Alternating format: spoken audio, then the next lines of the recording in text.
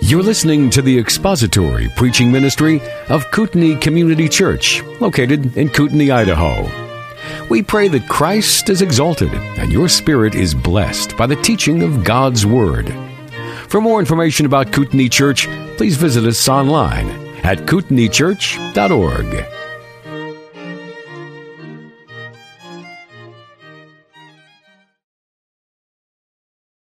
And turn your Bibles to the book of Jonah, chapter 4. The book of Jonah, chapter 4.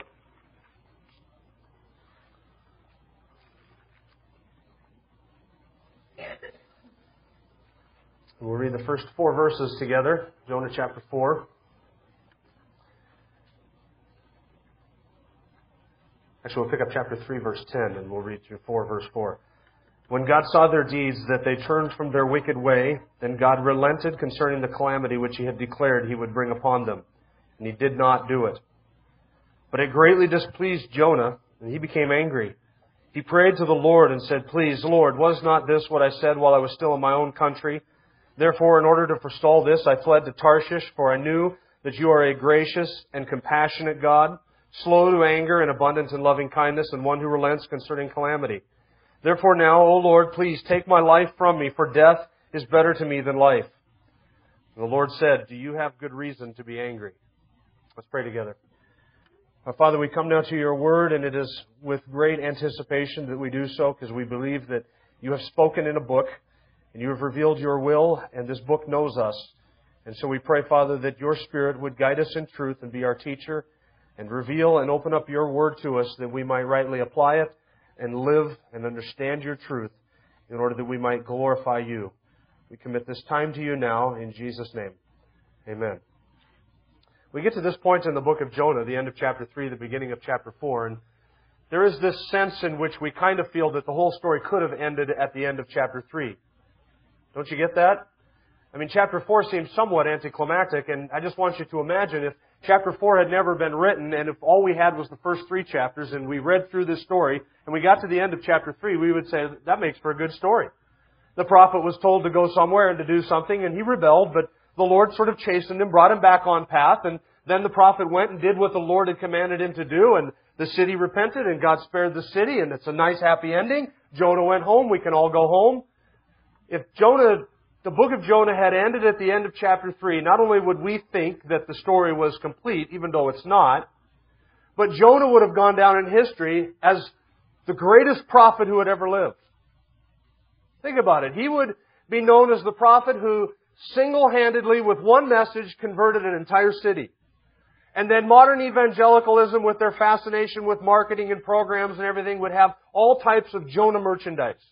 We would have Jonah seminars, how to reach your city for Christ, how to turn your city around for Christ. Come and learn the 5 principles of Jonah. And we would have principle 1, do the will of God the first time so He doesn't disobey you. Principle number 2, deal with those things that are eating you. You know, like Jonah was eaten by the fish and he had to deal with the fish. So principle number 2 is before you can be used by God, you have to deal with whatever's eating you. And see, I could make a lot of money doing stuff like that, silly, trivial stuff like that. Then we could have What Would Jonah Do bracelets. And you could have 40 Days of Jonah and the Jonah-driven life and the Jonah-driven church and reaching your city for Jonah for Christ the way Jonah did. But instead we have chapter 4. And in chapter 4 we realize that Jonah was just a man just like you and I, subject to the same temptations, subject to the same heart attitudes, subject to the same trials, and really with a lot of the failings that you and I have. See, the real point of the book of Jonah is not chapter 3. It's not chapter 2. It wasn't the fish. We saw that. It wasn't the fish. It wasn't Jonah being preserved alive in the fish. The real point of the story was not even the conversion of Nineveh. Though it's the greatest miracle in the book, that's really not the whole point of the book. The whole point of the book of Jonah has yet to be told. Because as we've gone through the book of Jonah, we have seen Jonah and God and the Ninevites and the sailors and the fish, and we've seen everything that's happened to Jonah, but there's always this haunting sense that the one that God is really dealing with is not the sailors and not the fish and not the Ninevites. It's whom? It's Jonah. And you just can never get away from this sense that really in God's sight is Jonah. It starts out with just the Lord and Jonah. And this book is going to end the same way that it starts out. It ends with just God and Jonah together. God says to Jonah, go do this. Then into the scene comes the sailors. And we see the sailors and their interaction with Jonah. Then in comes the fish, and we see the fish and its interaction with Jonah. And then in comes Nineveh, and we see Jonah and Nineveh. And then the book ends the same way it starts, and that's in chapter 4, with God and Jonah. And really, friends, that is at the heart of the whole book. This is the issue of the whole book. This is the heart and soul. The whole point of the book has yet to be revealed to us. And it's in chapter 4. Because from our perspective, the story's been told and it seems all done. But from God's perspective, the story is not finished yet because there is this one huge problem that still has to be dealt with, and his name is Jonah. Because Jonah has a heart issue that we see a glimmer of in chapter 1, but it really is beneath the surface, not visible, invisible to you and I, until we get to chapter 4, and then we realize, oh, there is a whole world of stuff that the Lord is dealing with in Jonah, and it all comes to the surface in chapter 4. So we begin Jonah chapter 4 this morning, and I'm going to remind you of the memorable, though you probably don't remember it, outline that I gave you at the beginning of this book. In Jonah chapter 1, we see Jonah at sea, and we see Jonah as the rebellious prophet. In Jonah chapter 2, Jonah is in the fish, and we see there Jonah the repentant prophet. In Jonah chapter 3, it's Jonah in Nineveh, reluctantly, so we called him the reluctant prophet. And then in Jonah chapter 4, we see Jonah as a resentful prophet. A rebellious prophet, then a repentant prophet, then a reluctant prophet, and then finally a very resentful prophet. So that's going to be our outline. I want you to keep that in mind. In Jonah chapter 4, Jonah is very, very resentful. He's so resentful, in fact, that he is carping at God. He's angry with God. And he tells God how angry he is. And you see the heart attitude manifest itself. And as I look at Jonah in Jonah chapter 4, I see a lot of myself there. The grace of God is manifested so amazingly, not just in salvation of the sailors, not just in the preservation of Jonah and the fish, and not just in the salvation of all the Ninevites. The grace of God is manifest in the fact that He doesn't destroy Jonah in chapter 4. You ever realize that? Here is a bitter, resentful, angry, selfish, arrogant, prideful, and the list could go on, man who has the audacity to argue with God over the justness of God's actions and whether or not God should be gracious to one people and to not another. He has the pride and the arrogance and the audacity to actually argue with God and in his anger demand things of God. And you and I would just say, you know what, Jonah? I am done with you. Zap. It's over. You're gone. You're dust. We would annihilate him. But God is so gracious that even after all of this, after the episode at sea, after the scandalous rebellion in chapter 1, after the preservation of the fish, after what He did at Nineveh, that God would actually still deal with Jonah. And He does in chapter 4, because Jonah takes center stage, and now God is doing heart surgery on Jonah. Because the old proverb, even though it's old, it's still true, the heart of the problem is the problem of the heart. And that's the heart of Jonah's problem. It's the problem of his heart. And God deals with that in chapter 4. Chapter 4 is a convicting problem, or a convicting chapter. And I'll be honest with you, there is a very dark part of me that would wish that Jonah chapter 4 was not there at all. Because in chapters 1 through 3, there's a lot of things that we look at, that we observe, that we can sort of keep at arm's length. We can somewhat relate to the sailors in that, yeah, we experienced the salvation of God, but we were never pagan, heathen idolaters like the sailors in chapter 1, and we really can't relate to them too much. We can learn some lessons from them, but it really doesn't deal with our heart. Then we get to chapter 3, and we might be able to relate to the Ninevites, and yeah, we understand what repentance is, and we understand how repentance comes about, what salvation like that is like, and that's a great thing, but we can sort of keep those things at arm's length. But in Jonah chapter 4, as I walk through the passage, as I've read it through, I find it's kind of like walking through a spiritual hall of mirrors. Everywhere I turn, I see a reflection of myself in some way. And as I read through chapter 4, I find myself doing this. Look at that idiot. What type of a fool would do something like? Yeah. I know what type of fool would do something like that. A fool like me. And every attitude that Jonah expresses in Jonah chapter 4, I can relate to even as a believer. And I hope that you find the same thing as you go through Jonah chapter 4. You're going to look at Jonah, and at first you're going to laugh, but then you're going to smirk, and then you're going to say, I've been there. I've done that. I bought the t-shirt and the bag of chips, and I got all the proof, because that's me. That's a reflection of me. Jonah chapter 4 for me has been like walking through a hall of mirrors. Everywhere I turn, I see Jonah, and I see something of Jim Osmond in Jonah. So here's the outline that we're going to have for the first 4 verses. It divides up really nice and neatly for us. In verse 1, we see Jonah's anger. Look at verse 1. But it greatly displeased Jonah, and he became angry. In verses 2 and 3, we see Jonah's appeal. He prayed to the Lord, and he said, Please, Lord, was not this what I said while I was still in my own country? Therefore, in order to forestall this, I fled to Tarshish. For I knew that you are a gracious and compassionate God, slow to anger and abundant in loving kindness, and one who relents concerning calamity. Therefore now, O Lord, please take my life from me, for death is better to me than life. And then in verse 4, we see God's answer. The Lord said, Do you have good reason to be angry? So verse 1, Jonah's anger. Verses 2 and 3, Jonah's appeal. And verse 4, God's answer. Now we're only going to have time this morning to deal with Jonah's anger, verse 1. And the fact that we're only going to get through one verse is enough to make some of you angry, hopefully only at me and not at God. But you'll see why, because I think there's a lot of depth just in Jonah chapter 4 verse 1 and how you and I can relate to that. So let's look at Jonah's anger. Chapter 4 verse 1 says, It greatly displeased Jonah. What greatly displeased Jonah? The repentance of Nineveh greatly displeased Jonah. The fact that God relented of His calamity that He said He would bring upon the city of Nineveh, that greatly displeased Jonah. The fact that Nineveh was spared and not judged, that greatly displeased Jonah. The fact that God showed grace and mercy instead of justice and judgment to the city, that greatly displeased Jonah. And I'm sure there's part of Jonah, and you're going to see it next week in verses 2 and 3, there's part of Jonah that said, I didn't want to be the one to come and do this. And I'm even angry at God that He brought me into this mix. And now I have to go back to my fellow countrymen, and I have to face them, and I'm the guy that led to the salvation of a whole city of our enemies.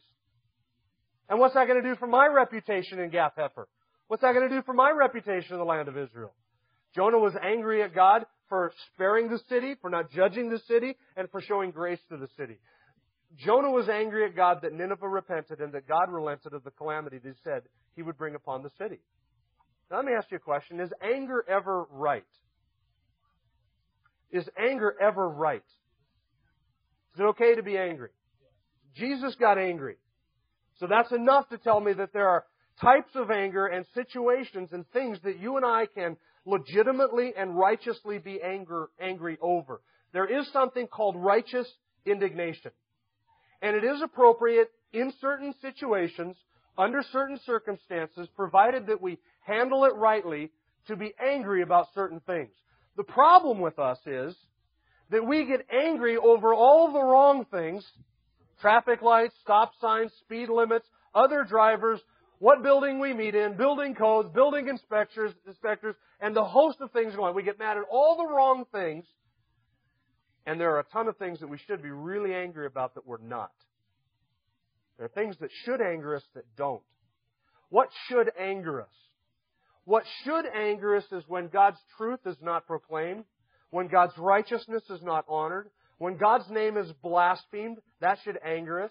It should vex us when righteousness is not done, when truth is not honored, when justice is not done. Those are the things that you and I should be angry about. We should be angry in the right ways and over the right things. We should be angry over God's name and never over our own. We should be angry for God's glory and not for our own. We should be angry over God's purpose and His plan and not over our comforts and conveniences. So there are times when it is appropriate and right to be angry. Sin should anger us. Injustice should anger us. And unrighteousness should anger us. And you can be angry in those things, and provided you don't do anything sinful in your anger, that anger is right. Now here's another question. Is anger at God ever right? It can be right to be angry. Is anger at God ever right?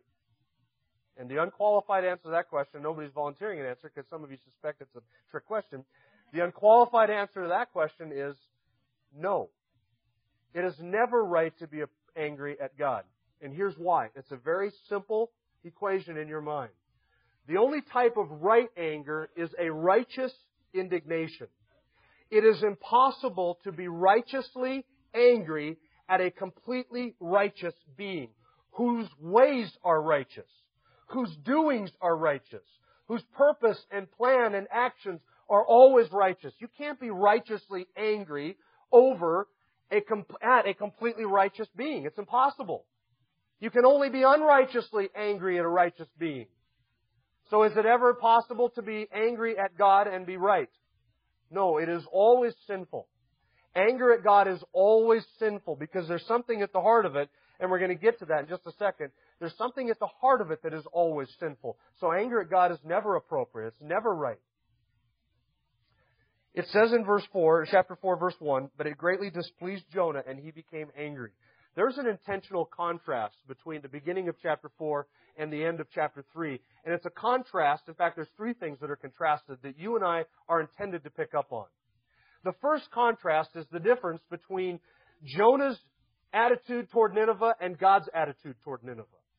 Those things are obviously opposite, aren't they? What was God's attitude toward Nineveh?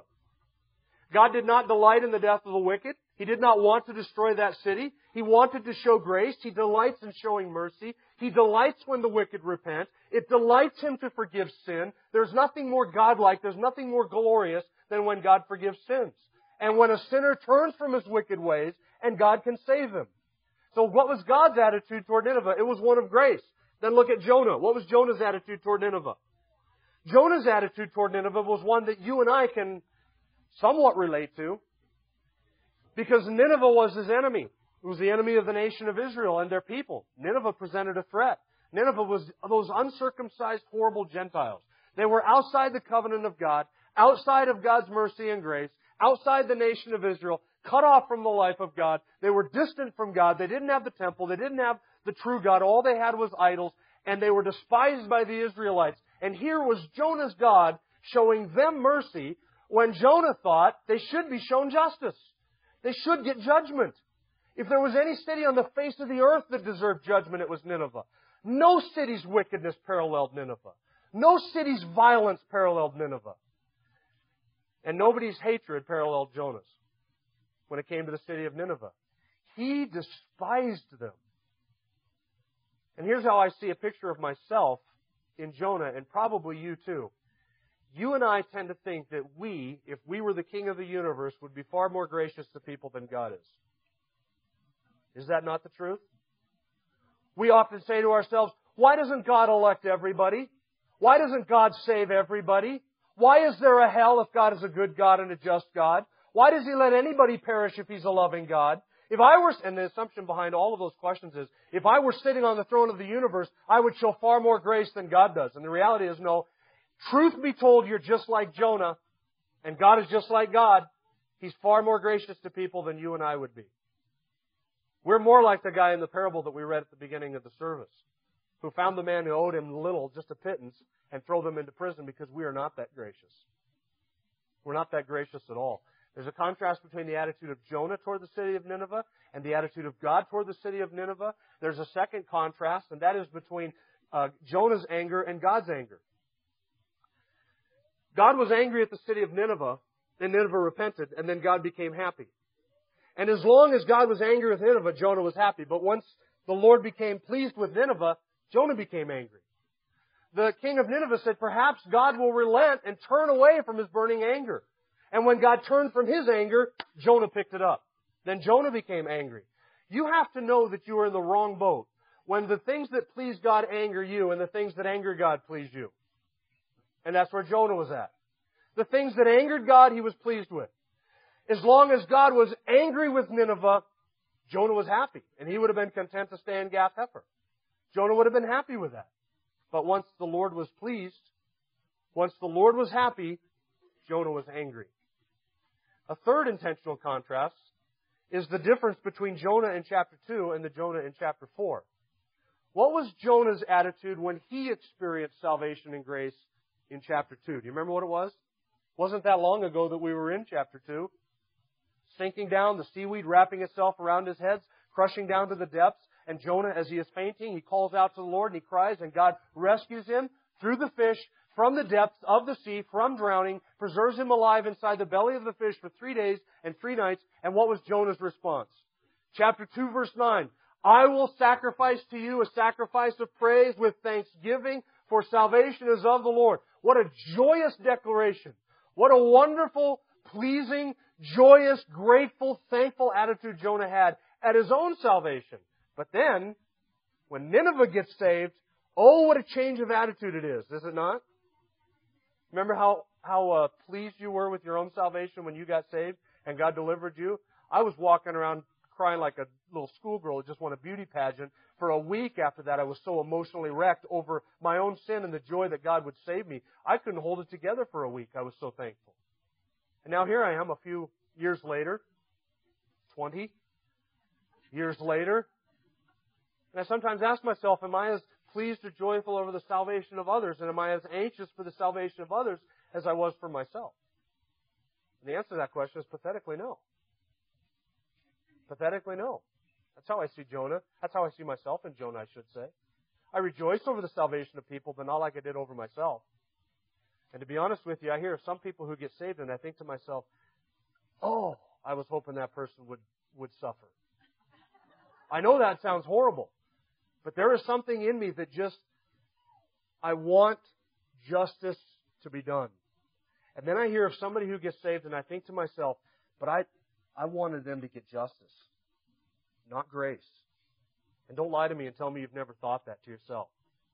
Osama bin Laden gets saved. If that's in the newspaper tomorrow morning, what would be your instant feeling? I would. And then I would have to remind myself, justice was done at the cross. So justice has been done. And God is free to show mercy to whom He wants to show mercy. But I see a little bit of myself in Jonah, just in his anger. Now, what is it that causes anger at God when we do get angry? It would be, I think, a crime to us to just simply observe that Jonah got angry and to say, okay, let's leave it at that, let's move on. But now let's ask ourselves, what is it behind anger when we are angry with God? What's behind it? What causes it? I cannot think of a single situation, a single circumstance, or a single example, and I've been giving a lot of thought to it this last week. I cannot think of a single example that doesn't boil back to this one issue, and this is at the heart of Jonah's anger, that God acted in a way that Jonah deemed as inappropriate. God acted in a way that Jonah did not appreciate or he did not understand. That was at the basis of it. God had not done what Jonah wanted him to do, which was to destroy Nineveh. And God had done what Jonah did not want him to do, which was to spare Nineveh. So God had acted in a way that Jonah did not appreciate or Jonah did not understand, and Jonah was angry over that. Every example of anger over God that I've ever encountered in my life that I was able to think of, and even in my own life, all of them boiled down to that one issue. God acting in a way that I did not appreciate or that I did not understand. And it sparks anger in my heart, or it will spark anger in your heart. Jonah had done what God wanted him to do. And now God had not done what Jonah wanted him to do. And there was a disconnect there. Have you ever been in a place where you have made a deal with God? Lord, I'll do this if you do this, and you do this, and God doesn't do this. And you get angry. That's what had happened here. Jonah wanted God to destroy Nineveh. Jonah went. Jonah was obedient. He did what God wanted him to do. And God didn't do what Jonah wanted him to do, and he got angry about it. And behind Jonah's anger, it's this way with you, and it's this way with me. Behind Jonah's anger is the assumption that if I could put the man in the mirror on the throne of the universe, things would be much better. Because I would know better how to govern this universe. And I would know better how to dispose of my creatures. And I would be more wise and more prudent and more judicious and more gracious and more kind and better in all of my dealings than God has been with me. That's the assumption behind anger with God. That if we could get the man in the mirror on the throne of the universe, things would go a lot better. At least for us, they would. Right? Because I know better how to dispose of me. I know better what to do for me. I know better what to do for my people, for the church, for this country, for the world, for human history. Behind all anger with God is this one thing, that God does something that you don't like, you find it inappropriate, unappreciable, or ununderstandable, and then beyond that it is the assumption that if I could do it, I would do it better. God is not most loving. He's not most gracious. He's not most kind. He's not most good. And He doesn't deal with everything according to my own good. That's the assumption behind the issue. And the opportunity for disappointment with God, it comes up in so many ways, on so many fronts, every single day. Do you have a family member, spouse, child, mother, father, brother or sister that is unsaved and you want God to do something about it, but He hasn't done that yet? And He's acted in a way that seems inappropriate to you, or you can't appreciate, or you can't understand? And what does that do for you? You can get angry with God. And I've met people who are angry with God for those reasons. How do you respond when everything comes crashing down around your ears and business is slow, and the Christmas bonus, when it comes in, if it comes in, wasn't what you were hoped it would be, or wasn't what you were told it would be, or wasn't what you anticipated, and all of a sudden you got to tighten up your belt because things aren't there that should have been?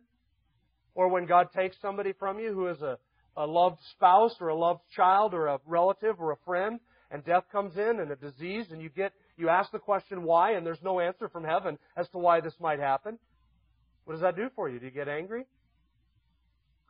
And you get married and you thought it was going to be just a bed of roses, a bowl of cherries, and everything was going to go well, and life was going to be a perpetual vacation, and everything was going to be easy, and it was just going to be a blissful 1950s style life where everything was the smell of freshly baked apple pie and there were no problems in the universe. And then you get married and you find out, hey, this is not the person I dated. For some reason, I'm sleeping in bed with a different person than the one I went to the movies with just several months ago. And things are not what you anticipated. And then you have kids, and it's a whole lot of work and sacrifice. And there are deadlines to be met and responsibilities to be made and to be fulfilled. And that's not as easy as you thought it would be.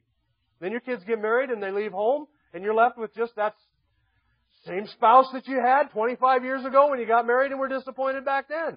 What do? You get angry at God? We typically get angry with God when He does not act in a way that we deem appropriate, or that we can't appreciate, or that we can't understand. And at the heart of it all is my own pride and my own arrogance and the assumption that if I were given the choice and I were given the opportunity, I could govern the universe better than God governs the universe.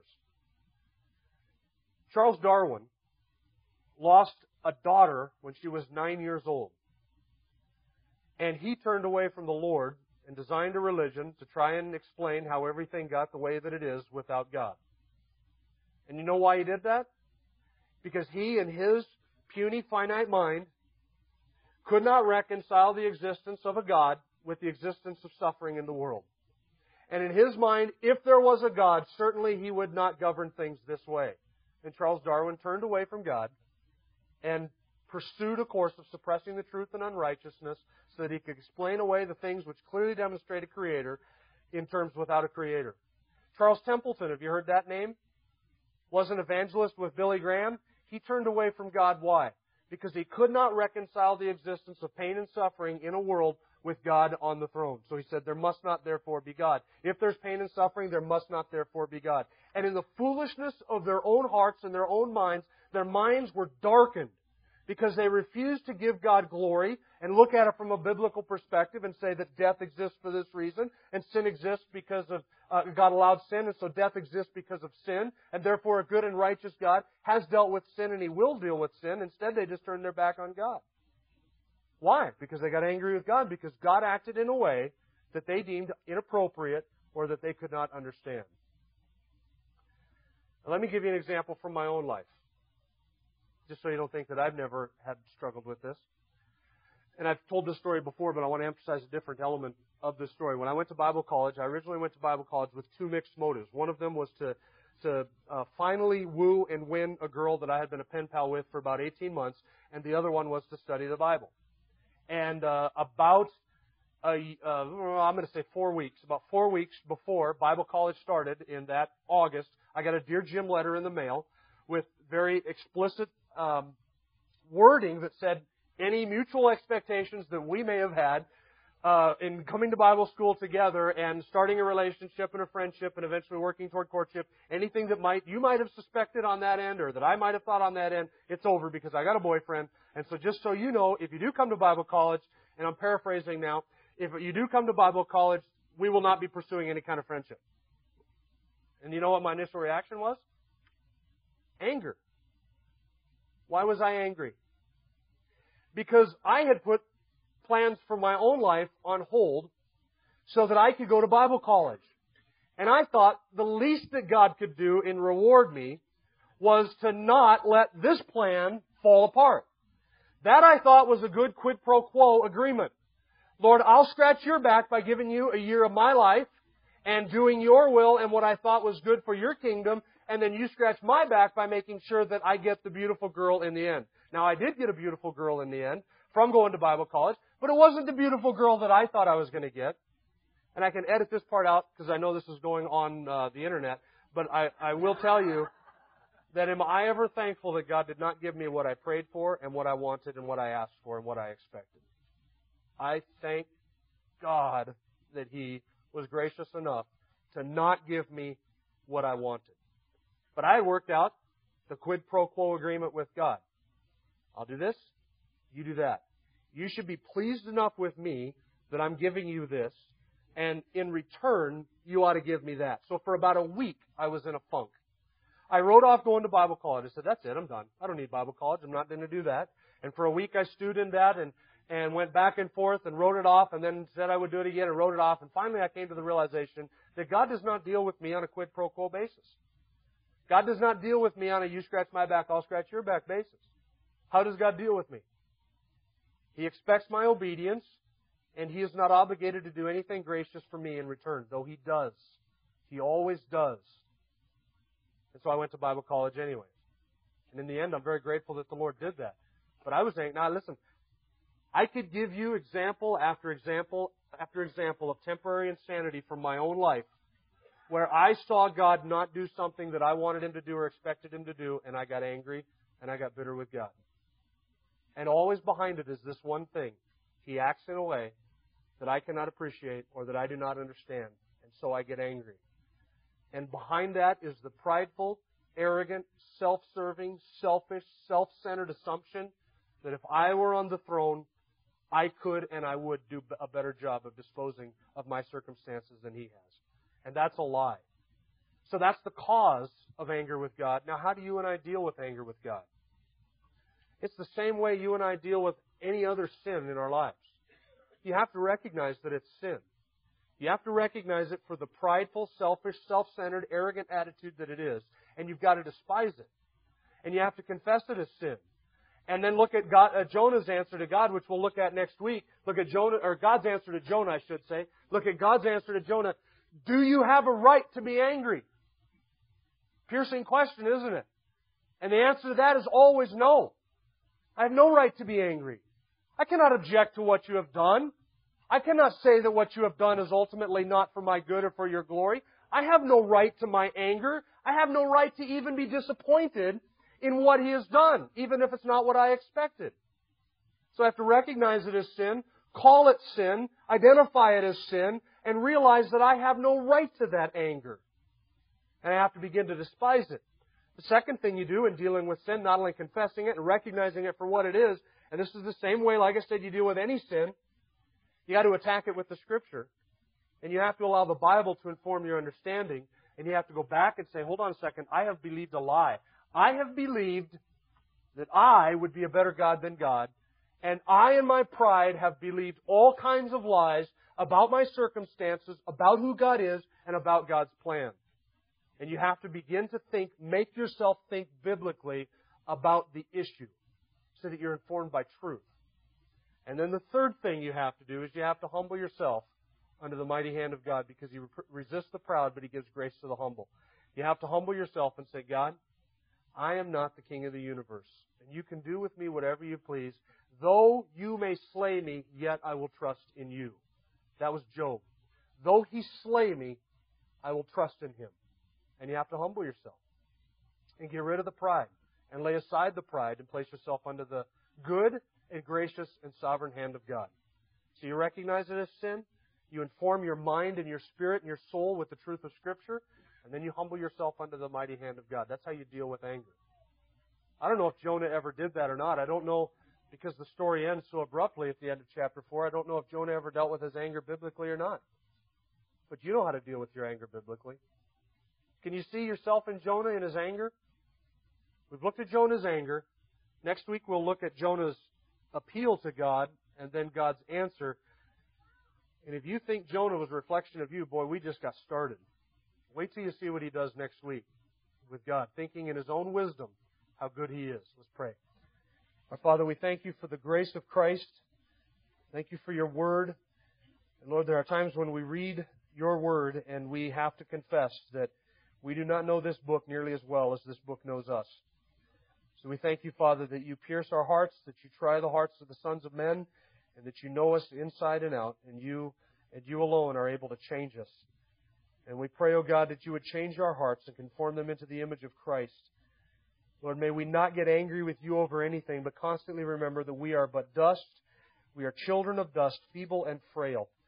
And we thank you that in our misunderstanding, in our rebellion, that you do not destroy us, that you do not punish us, that you do not impute to us our iniquity, but that you have dealt with us on the cross. And we thank you that you are gracious and loving and kind even to us. In Jesus' name, amen. Thank you for listening to the latest podcast from Kootenai Church. If you'd like to learn more about Kootenai Church or to donate to our church ministry, you can do so online by visiting kootenaichurch.org. We hope you enjoyed this podcast and pray you'll join us again next time. Once again, thank you for listening.